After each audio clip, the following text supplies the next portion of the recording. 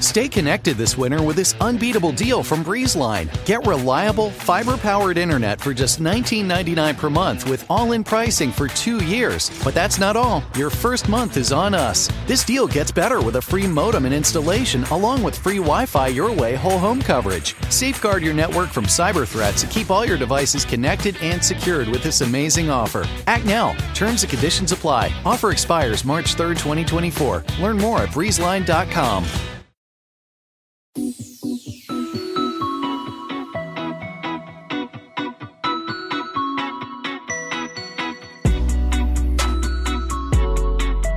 Welcome back to Pod Save the World. I'm Tommy Vitor. I'm Ben Rhodes. Ben, it's nice to see your face. I really wish we were in the same goddamn room, though. This is getting old. Yeah. I see some nice. Is that a drawing of a mermaid up on the wall there? It is. We got. The listeners can't see it at home, but we've got 3 mermaids and 2 unicorns, and we have Elsa. How many times have you watched Frozen 1 and 2? The funny thing is I'd probably watched Frozen 100 times, and Frozen 2 came out rather recently, and yet we've almost caught up. We're a Frozen 2 household. We prefer Frozen 2 in this house. Listen, that's good. I appreciate it. I also love your Instagrams of, 2 adorable but cooped up little girls, having fun in the house. Yeah, that's definitely like our best selves. Like, I think my wife is like, well, where are the Instagrams of people strangling each other and making messes? And, but it's not a lot of temper tantrums. Yeah, but it's been good. They've been good. I mean, I think they're happy to have their parents home all the time, so there's an upside for them. Yeah, well, they're adorable kids. And speaking of temper tantrums, let's start there. So we had a lot going on today. The acting Secretary of the Navy resigned. British Prime Minister Boris Johnson is in the ICU, so we'll cover that. There was also a pretty stirring message from the Queen, and the Irish Prime Minister announced that he's going to start practicing medicine again, so we'll talk through all those developments there. Some good news out of some European countries and New Zealand when it comes to combating the coronavirus. Trump fires one of his main impeachment enemies in a pandemic Friday news dump. The White House's new press secretary, while the press freedom is under assault in India and other places. And then talk about why Israeli Prime Minister Bibi Netanyahu is showing Hallmark movies to his cabinet. That's a weird story. So lots going on today. And then our guest today, I chatted with some travelers via Zoom who are stranded abroad in this wild, like Kafka-esque nightmare of almost being in South Africa, but not, and trying to get back home and get repatriated. So you're going to want to stick around for that. And hopefully someone listening can help them out. So Ben, you want to start with the saga of Captain Crozier in our Navy? Let's do it. Okay. So some breaking news right as we started recording, which was that the acting Secretary of the Navy, Thomas Modly, has resigned. This is the long and weird backstory. So last week we talked about this desperate letter that had been sent by Captain Brett Crozier, who is the commander of the USS Theodore Roosevelt, an aircraft carrier that was dealing with a COVID outbreak. So Crozier wrote, in his letter, "We are not at war. Sailors do not need to die. If we do not act now, we are failing to properly take care of our most trusted asset, our sailors." That letter leaked to the press. So the acting Navy Secretary, who I'll remind you all, only has his job because his predecessor resigned after Trump pardoned a war criminal, he fired Crozier without doing any kind of investigation, and things quickly got messy. So first, this footage leaked of Crozier leaving the Theodore Roosevelt, the aircraft carrier, and getting this heroic send-off from his sailors who were calling him the GOAT and cheering for him as he departed the ship, like truly moving stuff. Then we learned that Crozier himself has coronavirus. And then Modly, the acting Secretary of the Navy, decided to light Crozier up in the press. And then he delivered this blistering speech attacking Crozier over the aircraft carrier's loudspeaker system. So to all the sailors, this man was trying to protect. And he said that Crozier showed that he was, quote, too naive or too stupid to be a commanding officer of a ship like this, because when you send a letter like Crozier did over unclassified channels to a bunch of people, should know it's going to leak. Now, the irony here, of course, is that Modly, thinking he can talk shit about the commander of this aircraft carrier over a loudspeaker to thousands of sailors without his comments leaking, shows, a similar lack of judgment. They obviously did. Modly apologized. He backpedaled. We later learned that the chairman of the Joint Chiefs and the senior Navy leadership had disagreed with Modly's decision to fire Crozier without an investigation, Former leaders like Mike Mullen, former chairman of the Joint Chiefs, said he was appalled by Moodley's speech over the aircraft carrier loudspeaker system, that it was undermining the leadership of the Navy and military, like criminal justice system generally.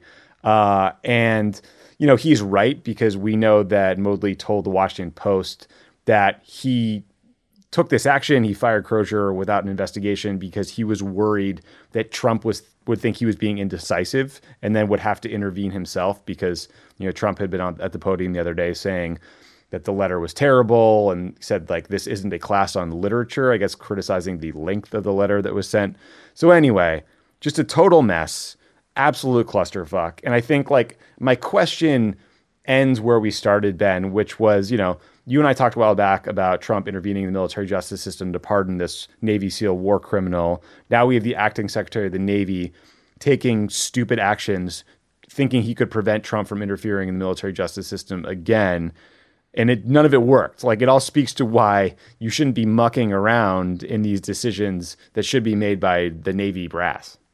Yeah, I mean, I think this whole story was like totally remarkable, and I really do suggest that people actually read both the letter from Captain Crozier and then this just wild speech, because this document is a great window into a mindset of somebody that has no respect for the kind of lives of these men and women who are serving on our behalf right now. He basically spends the first half of the speech trashing Captain Crozier, who was just trying to get help for the people on the ship who are literally, dealing with a massive outbreak of COVID. And then the second half, he kind of blusters about, what should be on the minds of the people who are on the ship and in harm's way.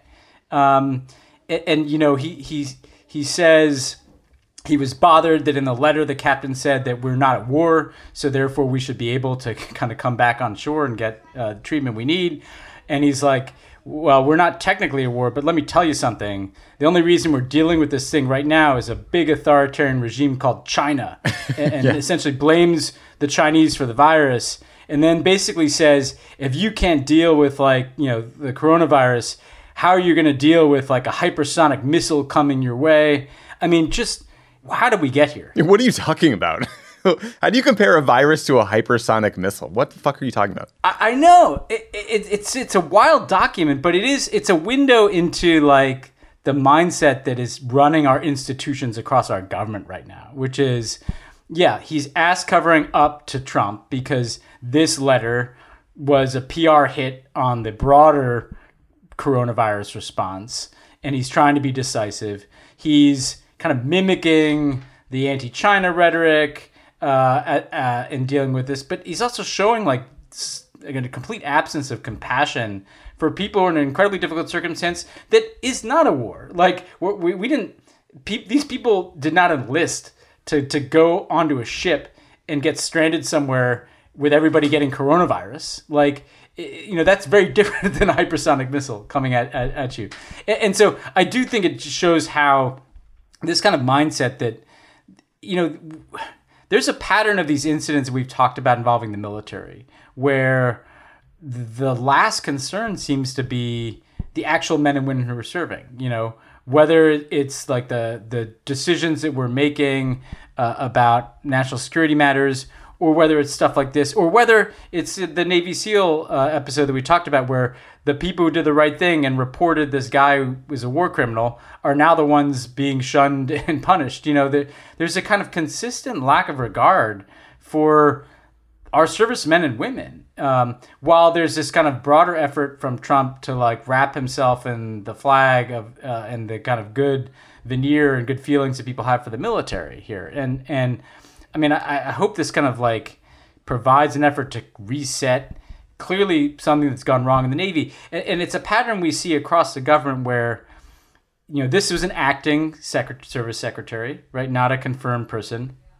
He was acting in the same way that we've got acting people in all these places because Trump doesn't like confirmation process. So we have no confirmed DHS secretary, no confirmed DNI, no confirmed person in a whole host of different positions across the government.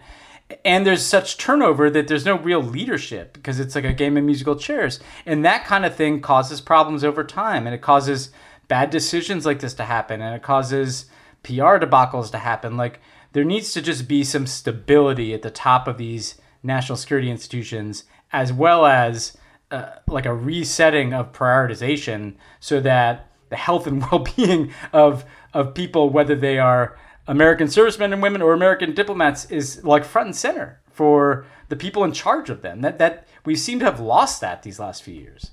Yeah, I mean, so 173 sailors that we know of are sick, including Captain Crozier, who's now in isolation. A bunch of these guys were taken off the aircraft carrier and put into hotels in Guam because obviously you can't practice social distancing when you're packed into a nuclear-powered metal tube right at sea.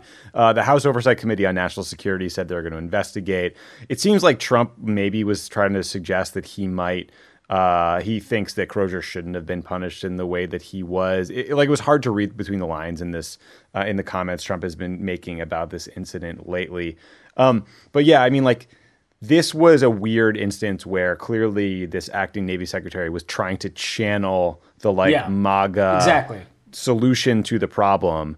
And the fact that that's where this guy's head is at speaks to this broader erosion of the separation between politics and Trumpism and the military, which has been happening since day one when Trump was giving wildly politicized speeches in front of men and women in uniform and the Boy Scout Jamboree, by the way. And despite all the media's love on people like General Mattis and others, no one did anything to stop it. Yeah, and I would add that there's a broader issue here. There's the issue of how Trumpism and dysfunction and turnover at the top of these institutions has eroded the chain of command. There's also a real pressing concern about coronavirus consequences for the military, because, we've got people deployed all over the world. Often they're in places where they're in close proximity to one another. They're on an outpost, they're on a base, they're on a ship. And I think there are very real concerns that the military needs to do more to kind of get on top of and anticipate both what the health risks are to servicemen and women who are in circumstances like this, where it's hard to contain an outbreak because of how much interaction there is among them. But also, have we thought about what happens if the coronavirus hits Afghanistan hard, and what that's just going to do to the broader security environment? I mean, so I do hope that there's some serious contingency planning being done around, where there are risks to servicemen and women, and also where the environments that they're serving in are going to be changed by, however an outbreak hits. Yeah, and that goes for the State Department too. I mean, I don't know how you're supposed to have meetings with civil society or government if you're working in really any country around the world, but another conversation. So let's talk about the UK for a few minutes. So we learned that British Prime Minister Boris Johnson has been admitted to an intensive care unit. This happened on Monday night with severe COVID-19 symptoms. His staff today, Tuesday, said he's in good spirits. They say he's not been put on a ventilator. That said, I'm not sure I always believe his team. Foreign Secretary Dominic Raab, who has been deputized to handle all things for Johnson until he's out of the hospital, reportedly hasn't spoken with him since Saturday. So obviously we wish Boris Johnson well. We hope he has a speedy recovery. That said, I mean, he's the leader of the country. And this raises a whole new round of questions about his initial handling of the virus, since just a few weeks ago, he was essentially bragging and boasting about how he was still shaking hands. It also raises real questions about who is leading the United Kingdom in this time of a real crisis, right? I mean, Rob isn't well known. He's not fully in charge the way a vice president would be. He's not meeting with the Queen. He's not working from number 10 Downing Street. And we don't know how long it's going to take Boris Johnson to recover, or what drastic or not drastic steps the UK might need to take to handle the virus. So, boy, this is a tough situation. Yeah, I mean, the first thing obviously is like you don't like to see this happen to anybody. We hope Boris Johnson recovers from this. It does speak to just how wild it is to look back at, a month ago when some of these leaders, including Boris Johnson, were saying like they're still going to shake hands and we're kind of not embracing social distancing. Just how much things have changed. I think in the UK itself, first of all, it presents questions about continuity of government. It elevates in a bizarre way the timing of the Queen giving this speech, which we can talk about. Reminds you that the Queen is the head of state. That's the ultimate backstop here, and the fact that they. I wondered whether the timing was coincident or not. Whether the Queen giving that message, surely she would know about Boris Johnson's health. The idea that the titular head of state speaks to calm the public before this news hits, I thought was an interesting political reality there in the UK, where right when they're getting this jarring news that. The elected leader of the country is going into the ICU, they're hearing from the person who never goes away as the actual head of state. And to me, it raises questions more broadly about, we have to bear in mind that people are going to die who are prominent in this pandemic. Leaders, cabinet officials or members of cabinets around the world, parliamentarians, and what the ripple effects of that will be. I would rather that not be the case. But I mean, if you're just kind of gaming out and thinking, what are going to be some of the effects of this pandemic kind of sweeping through the world? I mean, we don't know what wild cards might present themselves. So we hope Boris Johnson gets better.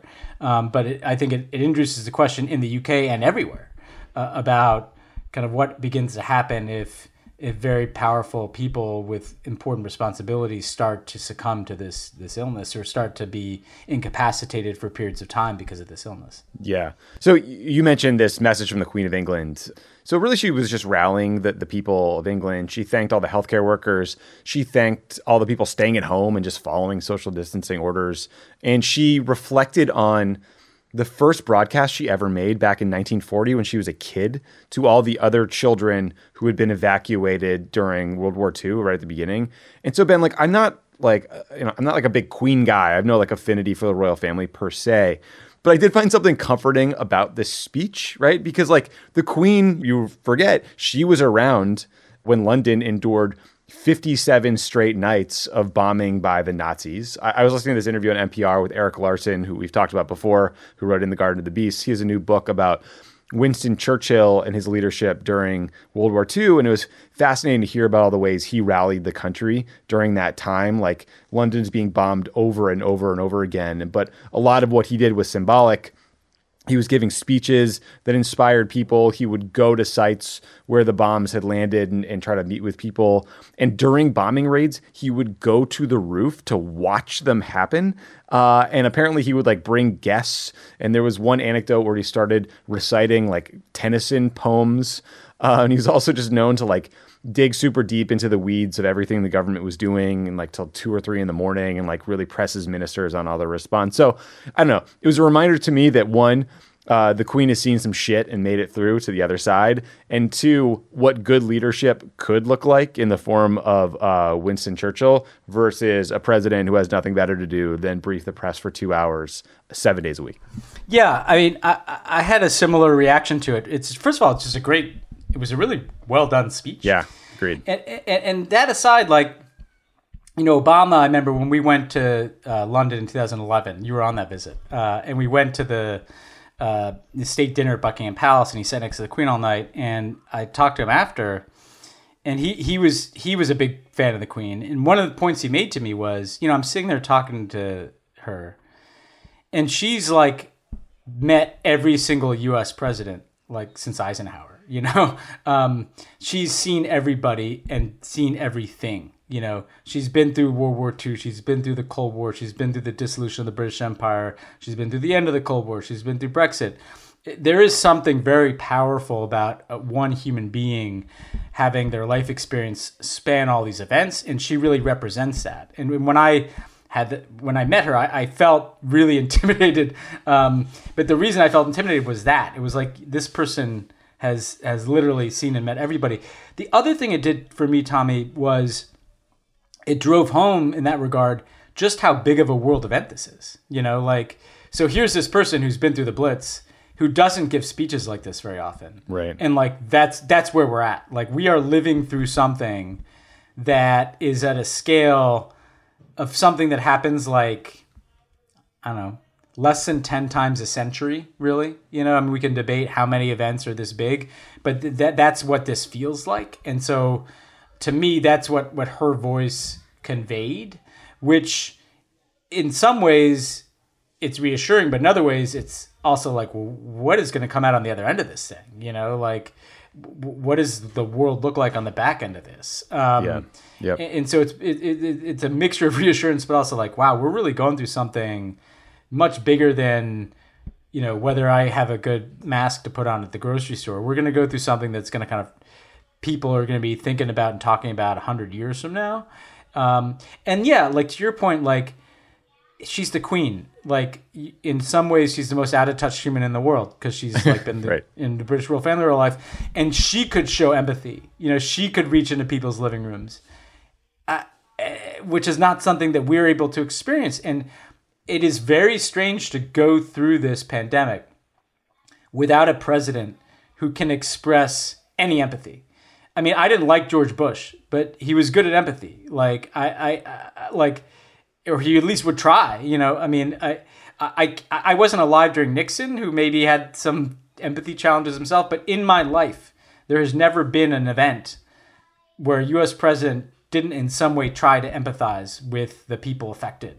And I think her speech was the contrast of like, wow, actually one of those strange feelings that we're all going through in the United States is we're all going through this without a national leader expressing just empathy. Yep, I totally agree with that. And another really cool example of leadership that caught my eye was that Ireland's Prime Minister, Leo Varadkar, I'm sorry if I butchered that name, he re-registered as a doctor and is going to work one day a week to help out with the coronavirus. So he was a licensed physician in Ireland until 2013. He practiced medicine for 7 years before going into politics. So according to the Irish Times, he's the son of a doctor, son of a nurse, and his partner, 2 sisters, and their husbands all work in healthcare. So it's obviously a family affair, but like pretty badass, sign of leadership to actually literally start treating patients who are afflicted by the coronavirus. Yeah, and I think all over the world, you see that these crises really, you learn a lot about your leaders in them. This guy, is showing a lot of courage. I'm sure making people just feel like their leadership is more connected to their experience. It's interesting. My parents, Andrew Cuomo, who we could go back and look at what some of his decisions and should they have socially distanced earlier, but clearly my parents tune in every day to watch his press conferences. It makes them feel better. He's modeling a certain brand of leadership. Jacinda Ardern in New Zealand, I think you sent me, Tommy, right before we started the show, the thing where she's saying... Yeah, I'm going to conclude with that. That's my good news of the day. Yeah. I mean, she's speaking to the children of New Zealand. I won't do the spoiler alert yet. And that's one brand. And then you look at some people, like we've seen senators in the United States whose instinct was to sell their stocks, or to buy stocks in teleworking. I mean, you learn about the people in charge. Wear a gas mask on the House floor. Yeah, the gap between a guy who says, I'm going to go back to practicing medicine even though I'm prime minister, and a senator who says, I'm going to dump stocks because I know the economy is going to tank. I mean, and I really don't mean this as a partisan statement. It's interesting to see how much you learn about the humanity and quality of people in public life when you go through a crisis like this. Yeah, that's very true. More good news today. I was feeling very dark yesterday, so I tried to do an emphasis on some good news, even though there's a lot of bad stuff out there. So Austria and Denmark announced concrete plans to open back up their countries after coronavirus lockdowns. So obviously they need to be very careful. They need to prevent the virus from coming back by not moving too quickly, especially since you've had countries in Asia that have tried to reopen too quickly and they saw new flare-ups. But, it's hopeful, and maybe it will be a blueprint for us because both are taking a phased approach. So Austria is going to open up little shops in mid-April, larger stores in May, restaurants and schools in mid-May. They had imposed a lockdown on March 16th and have seen cases going down. In Denmark, they're going to reopen schools April 15th, and then they'll go to businesses. So obviously these decisions will be subject to constant evaluation. Denmark's lockdown started on March 11th, but they apparently were also better at testing early on. It's very clear. Early social distancing, widespread testing were the keys to being in a better place than where we are right now. The Danish prime minister said, quote, "It's like walking on a line. If we stand still along the way, we can fall. If we go too fast, things can go wrong. Therefore, we must take one cautious step at a time, and we do not yet know where we have firm ground under our feet," end quote. So apparently tightrope walking is popular over there. I don't know. I don't give a shit. I'll take good news with a side of circus metaphor any day. Yeah, and I think there's an incredible imperative here. We've talked a bit about how there hasn't been much of a coordinated international response at all. It's going to be so important, just as it kind of gives you hope to see South Korea and Austria and Denmark beginning to climb out of this. So important to learn from their experience about not just what worked in bending the curve, but how to resume things. I mean, think of it this way. There are 200 countries in the world that are going through the same pandemic that recognizes absolutely no borders. We need a capacity to have lessons learned and best practices replicated from the countries that are doing this right that can then, be copied by us or by other countries. And so the World Health Organization, other coordinating mechanisms, I really hope that we get better as international communities as this thing goes along at learning how to cross that tightrope. To extend this metaphor, which I actually really like, we should be able to learn from, if there's 5 to 10 countries that are going ahead of us in reopening things because they bent the curve, how fast do they move across that tightrope, and how fast is too fast and cause problems, and how much might have proven to be too slow and unnecessary. So I think it's absolutely imperative going forward that even as everybody's understandably focused on their own domestic situation, we're going to make better choices if we study what these countries did right and copy them and maybe see where they went wrong if they opened up things too fast and not make those mistakes. Thus far, clearly we have failed to do that because we failed to do what South Korea did in Germany in terms of surging testing and having a backstop for healthcare equipment like ventilators. But maybe in the back end of this, if we can bend the curve through social distancing, or when we do, we can learn from these countries about the speed at which we move. Yeah, I agree with that.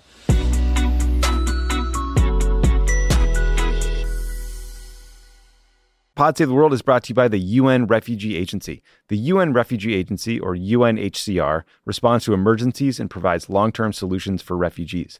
They provide aid in over 130 countries, including Ukraine, Syria, Afghanistan, and Sudan, where people are forced to flee from war and persecution at their greatest moment of need.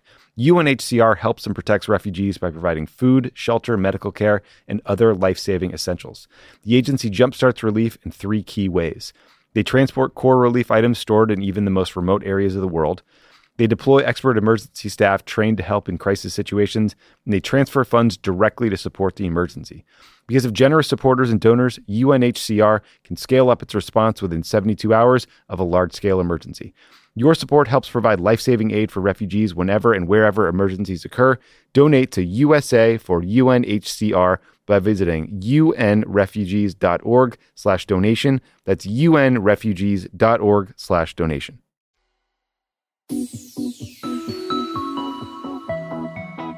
All right, let's pivot to some hardcore worldo intelligence community news. So last week, in a truly cynical mid-pandemic Friday night news dump, Trump announced that he had fired Michael Atkinson, the intelligence community's inspector general. You guys probably remember impeachment. Remember that thing that happened 100 years ago? So Atkinson is the one who notified Congress about the urgent whistleblower complaint about Trump's attempt to shake down the president of Ukraine for dirt on Joe Biden. So Trump fired him. This is clearly payback for impeachment. It comes as Trump has installed this unqualified Twitter troll to lead the intelligence community. We've talked about it before. So Atkinson was nominated by Trump in 2017 after 16 years to the Department of Justice. And this comes as Trump has made a bigger effort to politicize and devalue the work of these inspector generals generally. So the Department of Health and Human Services, their IG released a report that detailed the way hospitals were reporting severe shortages of medical equipment, testing kits, and other stuff that we've all read about anecdotally that they need to protect their healthcare workers, treating patients, et cetera. Hospitals were also getting like the wrong stuff, expired supplies, whatever. So Trump gets asked about this report at his briefing, and he demanded to know from the reporter who asked him, how long had this IG been in government, like essentially trying to call this person partisan. And he later called the reporter's question, it was John Carl, a disgrace, called him a third-rate reporter, and said, you'll never make it.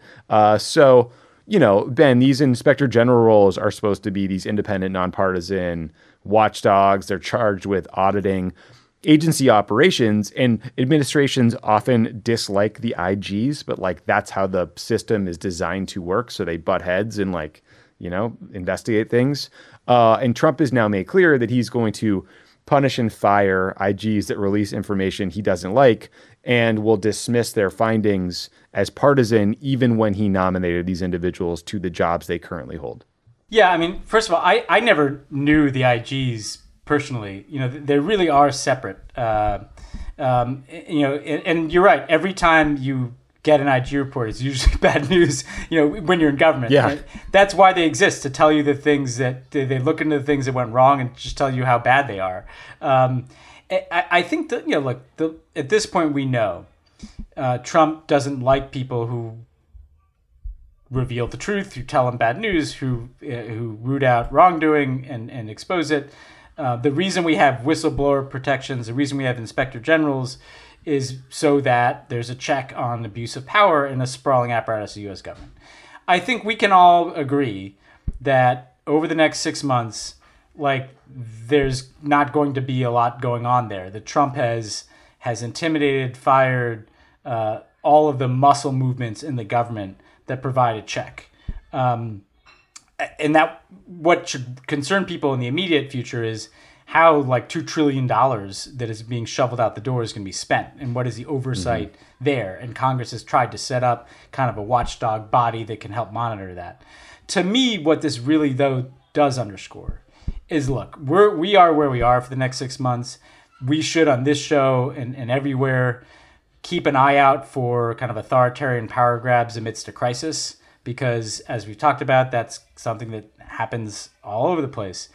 What I really take away from this is, if Trump is reelected, we're going to be living under a government unlike anything any of us have experienced in our lives. Do you think there's going to be any whistleblowers in a second Trump administration? Do you think there are going to be any independent inspectors general? Do you think there's going to be any cooperation with congressional oversight? I don't think we've kind of, because we're in the pandemic we're in, wrapped our minds around what a Trump presidency in a second term would be like, in terms of his feeling completely unbound and unchecked in his capacity to ignore any checks and balances, either internal to the executive branch or with Congress. And I don't think it's possible to be too alarmist about what we could be in for. You know, when Trump came into office, it took him kind of a year to figure out where the lights were. It took him another year to fire a bunch of people that were serving as kind of some form of check on some of his impulses. And, you know, we saw in year 3 increasingly egregious schemes and efforts to break rules. We know about the Ukraine one only because there was a whistleblower. God knows what we didn't see.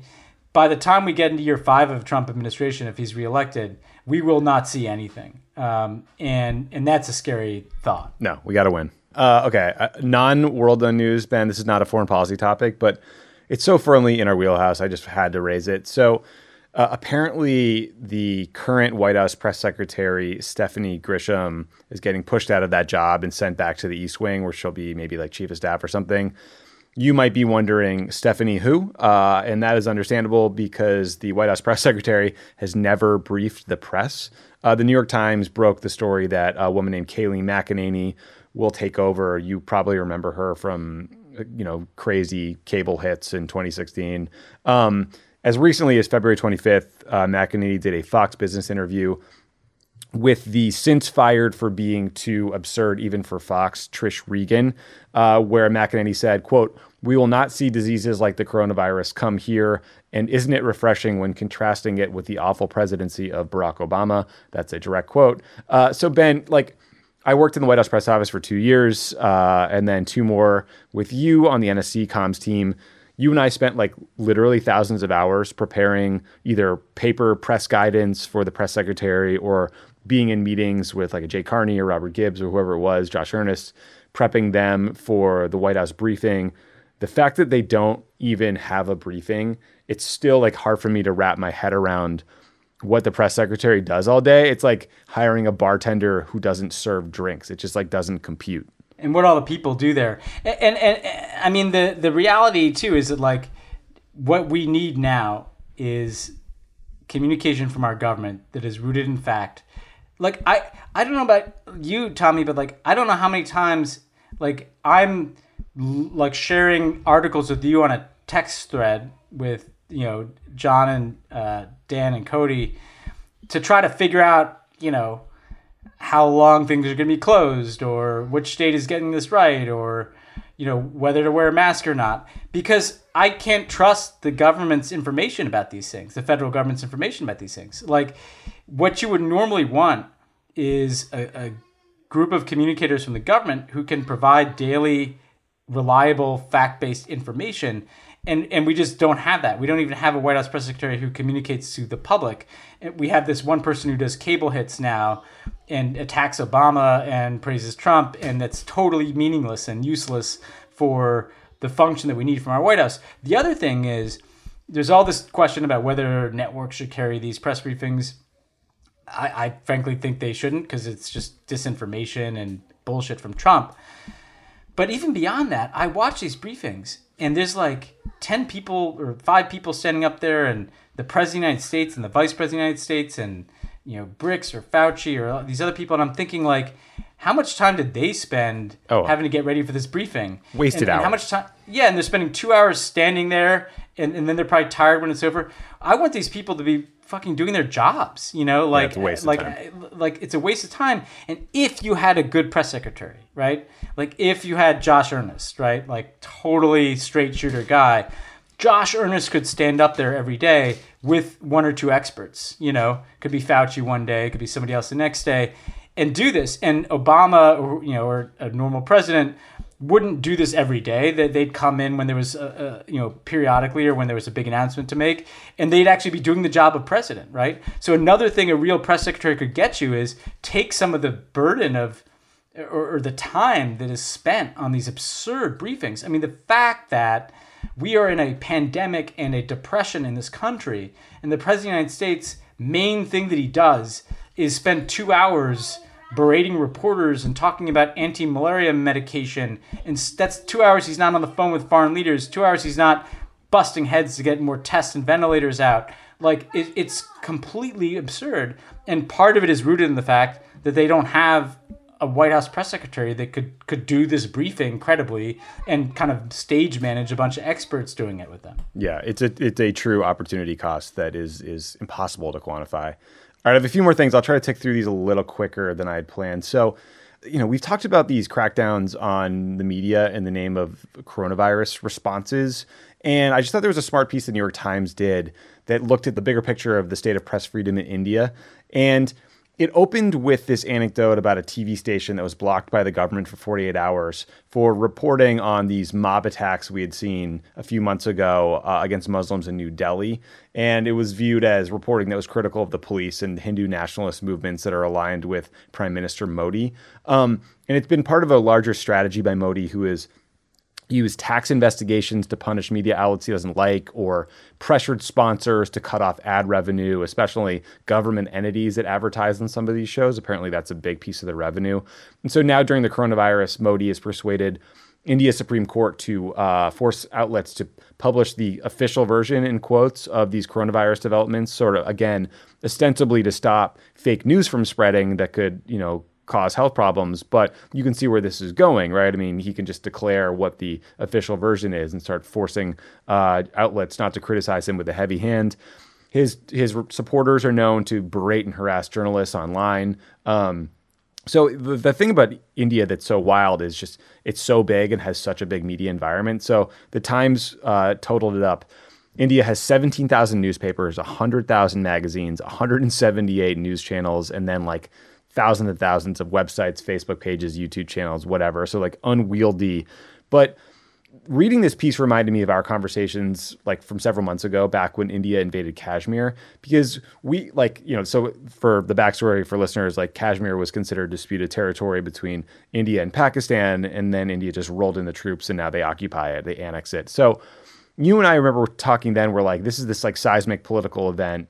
And yet it was not really getting that much coverage. It wasn't treated as a bigger deal. And I didn't really totally realize until I read this piece that was largely because foreign press was locked out and all these Indian outlets felt the need to completely self-censor because they were worried about Modi basically turning off the satellite feed from their stations. So, Ben, I raised this because, one, it would be a big deal if the forces of Hindu nationalism just snuffed out the media in India. But also, this is another issue that feels like it could be the ghost of Christmas future, and if we're not careful and we let our authoritarian president berate and shape the news in his favor, you can see bad outcomes stemming from that.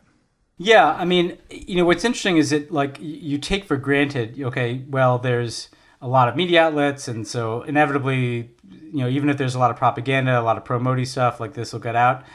Well, I mean, Kashmir kind of was a demonstration case that the combination of keeping out foreign press, bullying and messing with the licensing and freedom of movement and capacity of local press, intimidating journalists through kind of disinformation campaigns, had already kind of cast a chill in the Indian media where there wasn't a lot of space or a lot of people who were willing to be anti-Modi voices as he was taking these anti-democratic steps. And I think the way to think about a lot of the emergency measures that we're going to be seeing in different places is, are they in a continuum of someone who is already moving in that direction? If they are, they're probably not for very good motivations. In other words, just like Viktor Orban had already been moving in the direction of being a dictator, when he granted himself dictatorial powers, it's hard to see that as a coronavirus response and much easier to see that as an extension of his agenda. Similarly, Modi seemed to be setting about transforming India from a very open and vibrant democracy with a healthy independent media and civil society to a place where it's kind of more like a one-party state. And you start to see these features of pro-government propaganda on most stations and kind of a high bar for anybody else in terms of they're going to be intimidated, they're going to be attacked, they could see their licenses revoked and things like that.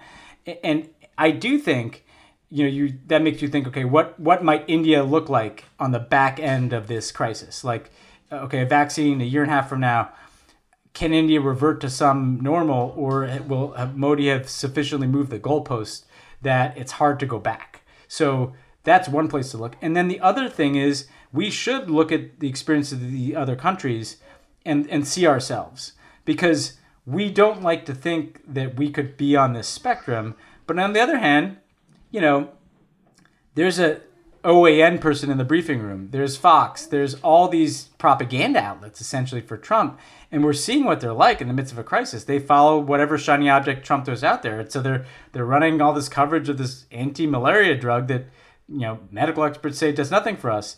And at the same time, Trump just bullies and hectors the mainstream press.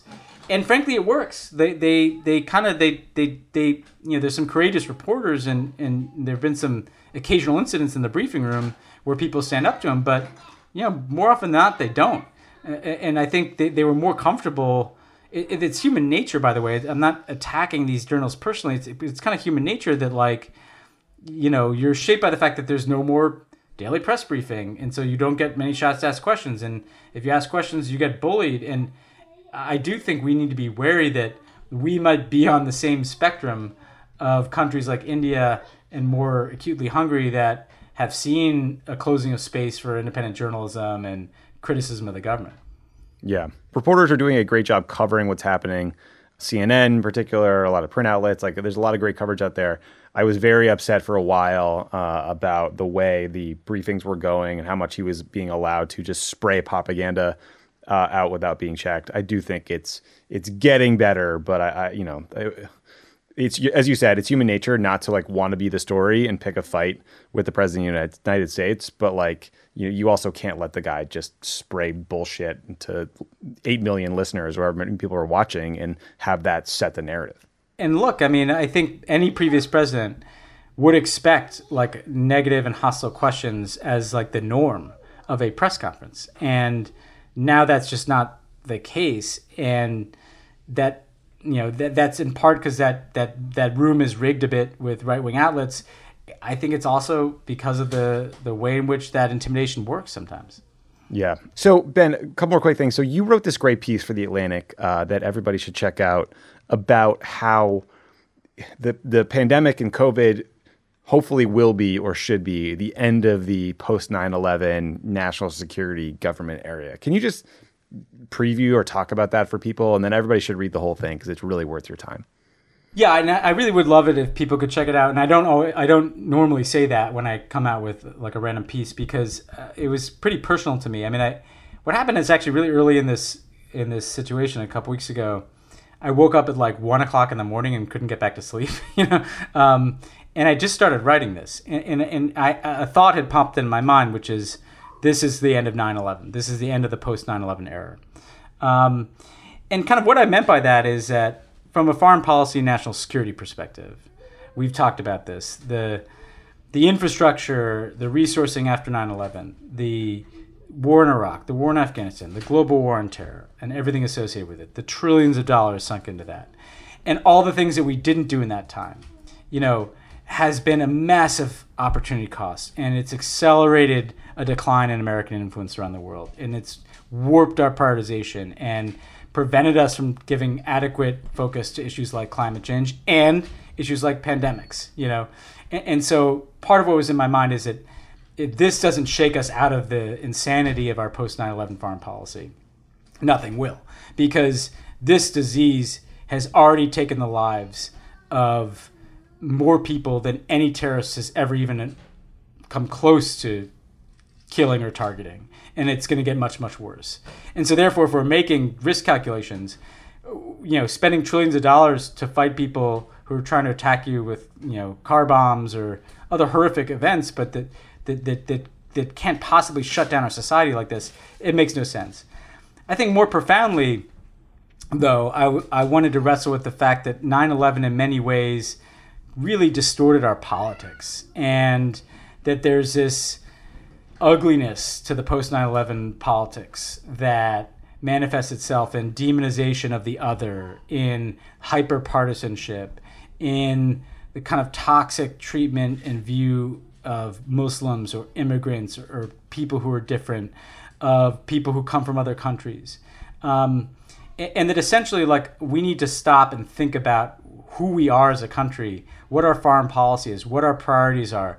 Does it make sense to be spending trillions of dollars to fight terrorists and build nuclear weapons, and a rounding error of that to deal with pandemics or even climate change?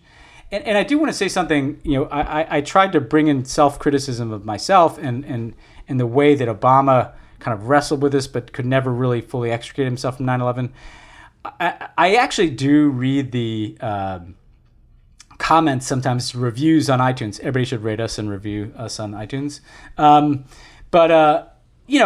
one of the complaints I see sometimes is, oh, these guys, you're too hard on Trump, or you're running down America, or you're just trying to make Obama look good. And that's not it at all. Like, and where I end up at the piece is, like, it's not just Trump. Like, Trump is kind of the manifestation of all these trends, the manifestation of not taking the role of the United States seriously in the world, the manifestation of the kind of demagoguing of security, the demonization of foreigners, of Muslims, the partisanship in the media and the gamesmanship in politics.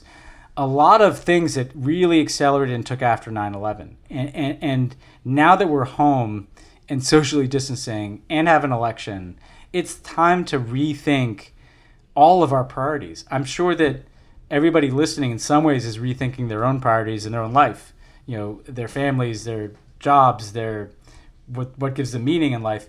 And I that's kind of what we have to do as a country right now, is think about what are our priorities? Like, what do we do in the world? What do we spend money on? What do we care about? How do we approach politics? Like, how do we deal with other countries? Like, how do we look at each other? And we have, if there's an opportunity in this crisis, it's an opportunity to kind of completely reset, not just our foreign policy, which needs to reset, I think, from terrorism to dealing with pandemics and climate change and technology and the things that are actually going to be shaping our world, but also thinking about how we can turn the page on this kind of the uglier aspects of our post 9/11 political and media culture. Yeah. Sorry, that was a soapbox, and again, if you read it, you'll see I take plenty of shots at myself in this one too. It's worth reading. It's a great piece. Check it out in The Atlantic. Two more quick things. So this is a weird one. So Axios reported that Israeli Prime Minister Bibi Netanyahu shared a video with his cabinet that he believed was of Iranian officials dumping bodies in garbage dumps because they were trying to hide the number of deaths from the coronavirus. And this went around, apparently, his national security advisor to the whole security cabinet. And then a few hours later, they figured out that these were clips from a 2007 Hallmark Channel miniseries called Pandemic. I guess the videos had been shared by a bunch of Iranians on social media. They fell in the category of too good to check. So Bibi's national security team did zero vetting, started using them to demagogue the Iranian response, shared them at a senior cabinet briefing. So great work there. And what's the point, though? I mean, it actually connects to what I was just saying, because Israel has some of this mindset, too. It's like your focus in a pandemic is to show your own people, like, shit that makes the Iranians look bad. Like, it's the same as us with China right now. It's like, I don't care that they're hiding their numbers. I want us to be alive. The Iranian response is terrible. We can all agree on this. But like, what is the impulse that makes you do that? And by the way, remember Bibi's son was sharing pictures online of Arabs allegedly voting in huge numbers, and it was like stock photos of a bunch of Turks voting in an election a few years ago. Yes. These people are self-owning on disinformation.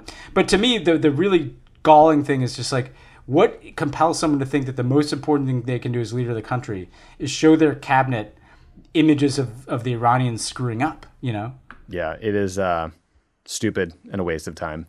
Last story. So some more good news out of New Zealand. You touched on this earlier. So folks probably remember New Zealand Prime Minister Jacinda Ardern. She inspired a lot of people with how she led the country after the Christchurch shooting, especially the way she welcomed Muslims and refugee communities to New Zealand. And she moved quickly to ban assault weapons right after the massacre. She's also 39 years old. She just had a baby. She's this very cool, young, inspiring figure. She is back in the news because New Zealand's coronavirus elimination strategy has been just incredibly effective.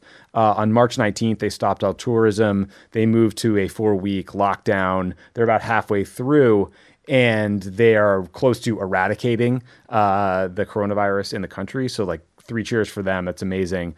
But Ben, there was some controversy, as you touched on. So yesterday, she announced that the Easter Bunny and the Tooth Fairy are essential workers. So they will have to do their jobs during this pandemic, though she stressed that the Easter Bunny in particular might be too busy to visit every house because he has family obligations as well.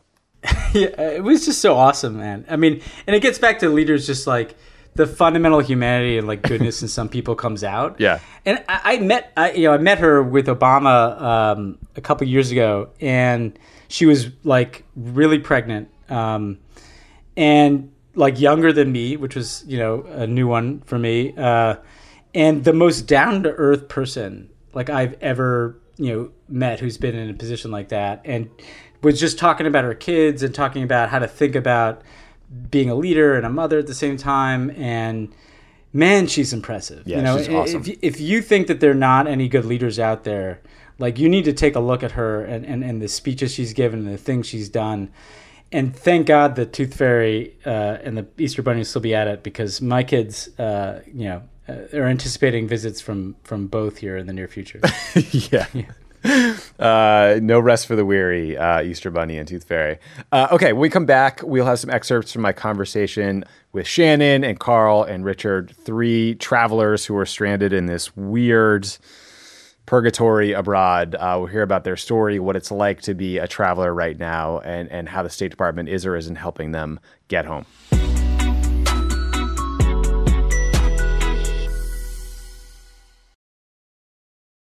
Hi, everyone. I'm Alex Wagner, journalist and co-host of Showtime's The Circus, and now host of the new Crooked Media podcast, 6 Feet Apart.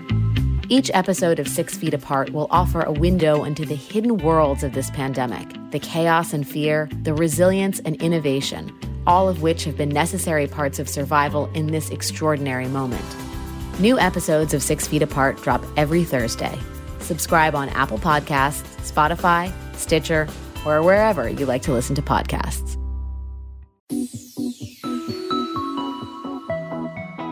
So we have a very special interview here on Pod Save the World today. We are talking to Shannon Euclid and Carl Klein.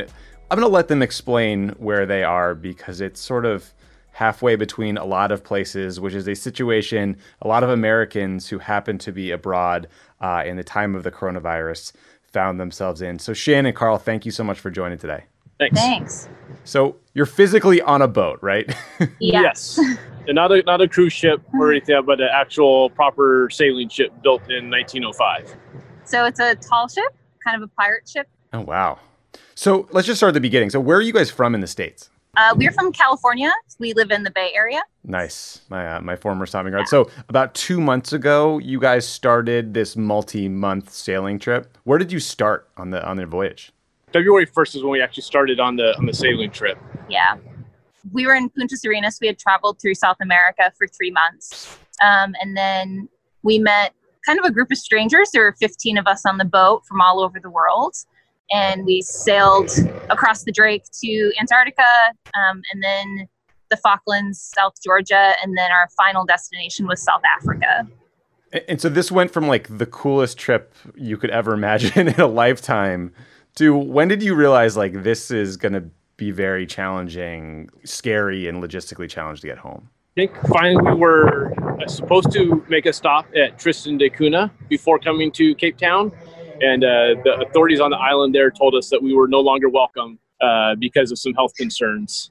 And so we canceled our port of call in Tristan da Cunha, which is one of the most remote towns. I think it's a territory of the United Kingdom, and made sail for Cape Town. And then a couple of days later, we were told we should all contact our loved ones and start finding out what's going on in the world and see how the impacts are ramping up in our home countries.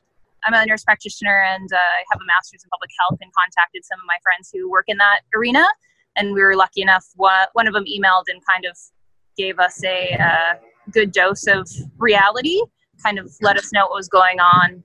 We were really limited as far as contact to the rest of the world on the trip. We didn't have telephones that worked. We didn't have internet that worked. We had occasional emails that we really weren't even sending or using until we kind of found out how just crazy things were. The captain was able to keep up with the company and his family that runs the ship, but we didn't have contact we weren't planning on having contact for the 54 days that we were going to be at sea. Wow. So you guys are, you're hunkered down now, you're outside of Cape Town. I mean, how do you spend your days? Are you trying to figure out various ways to get back in to the U.S.?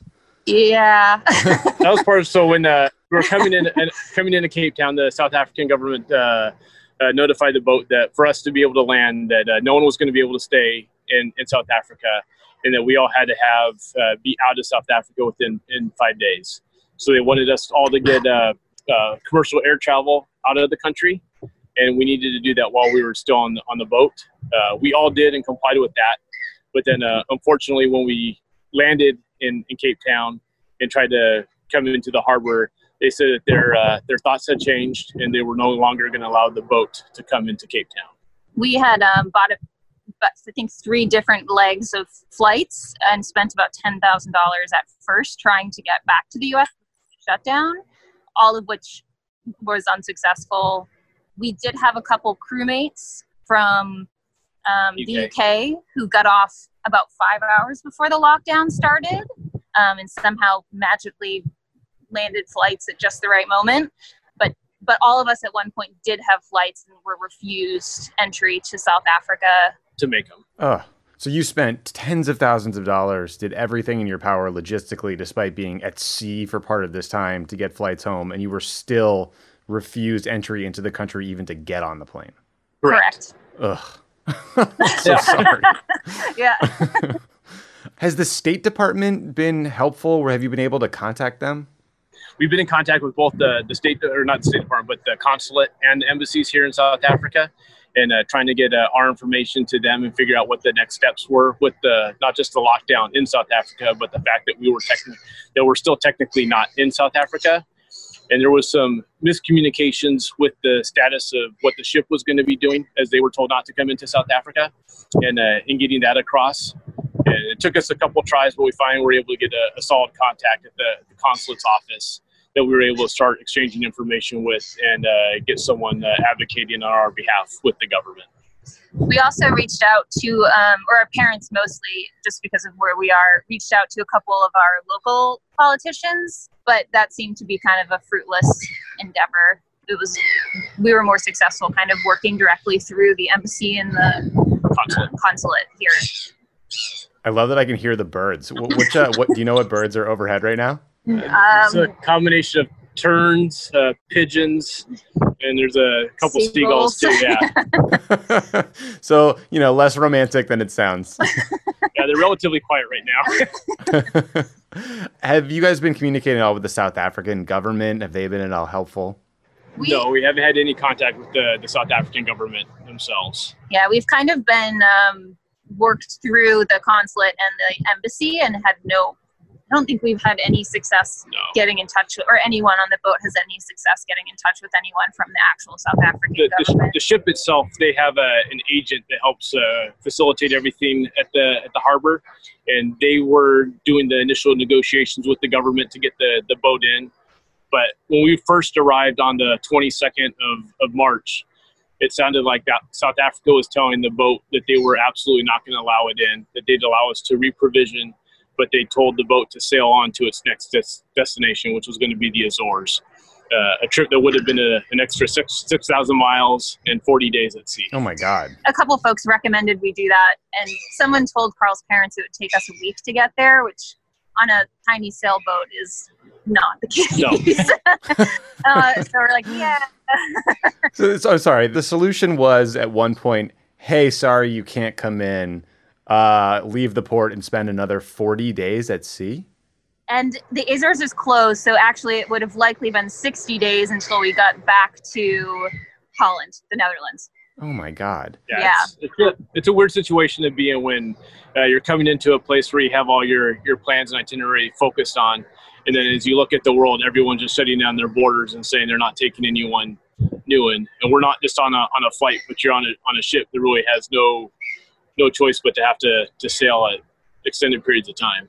And we really feel for the ship as well, because they have to sail home. So there's still 4 crew members on the ship that have to sail to the EU, and we're taking up their food, their water, their time on a trip they have to do. So it's kind of a bummer for all involved.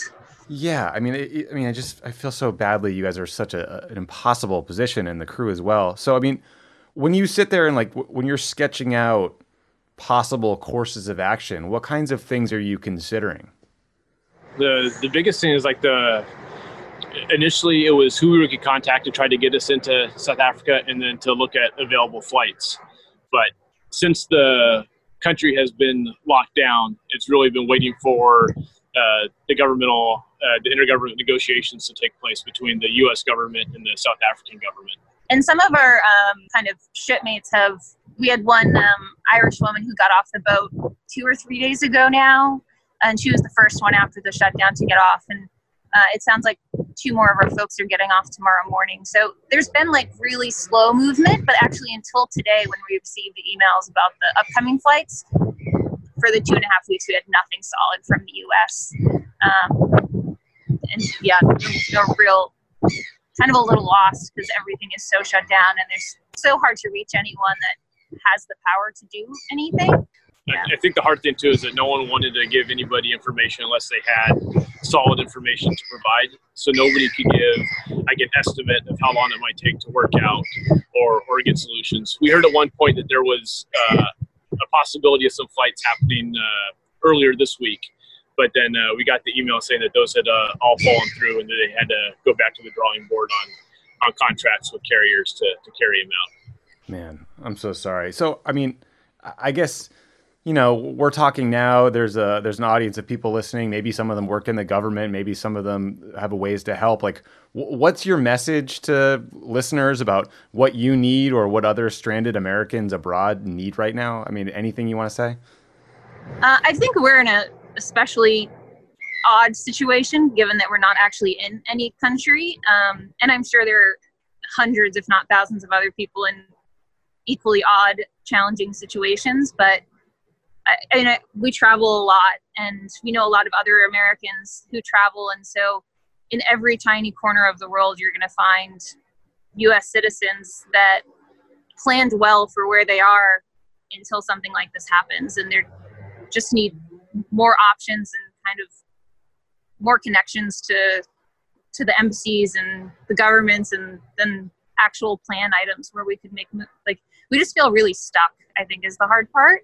The hard thing too is like when you find yourself in a situation like this, you really can't be afraid to advocate for yourself and really keep on pushing. And if you don't get an answer, you're like, yeah, just have to keep on calling and looking at other venues to get your information out there and to get an answer that's satisfying. Because it was at one point, it sounded like everyone's like, oh, nope, the ship's going to go onto the Azores.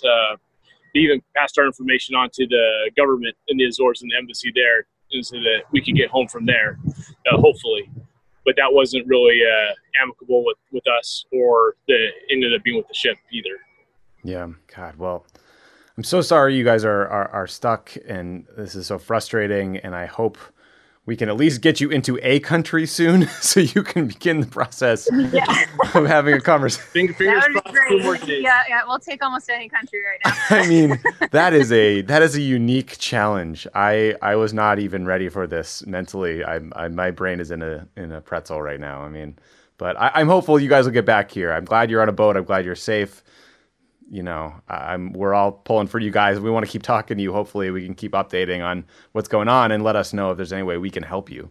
Well, yeah, absolutely. awesome. Thank you. I was told I was going to say hi to someone named Richard too. Hey there, Tommy. Hey, Richard. How are you? Good. How are you doing? I'm good. Where are you from? So I'm originally from Vermont, but I've been living in New York the last 2 years. Are you part of this voyage that has gotten waylaid slightly? Part of this fun, chaotic adventure.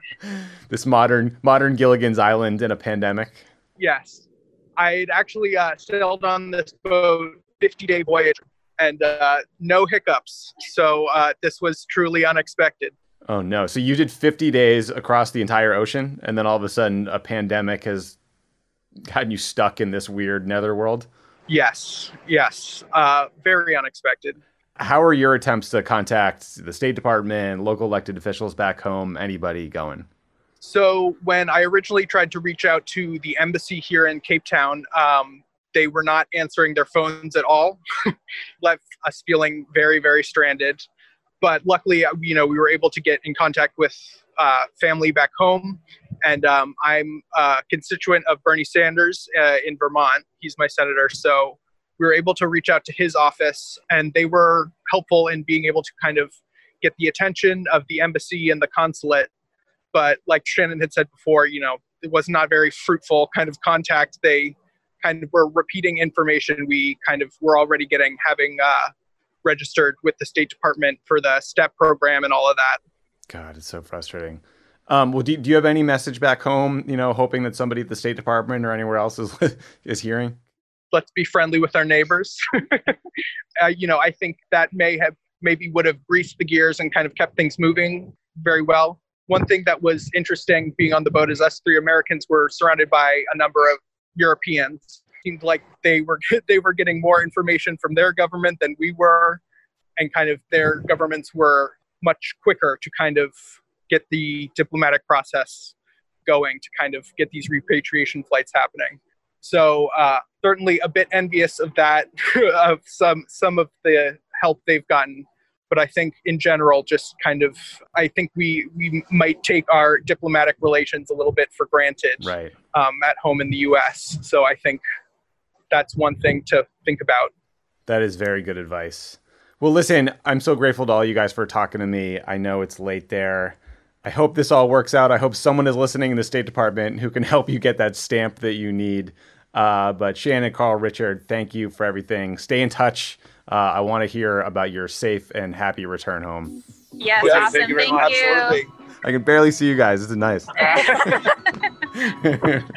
Bye. Bye.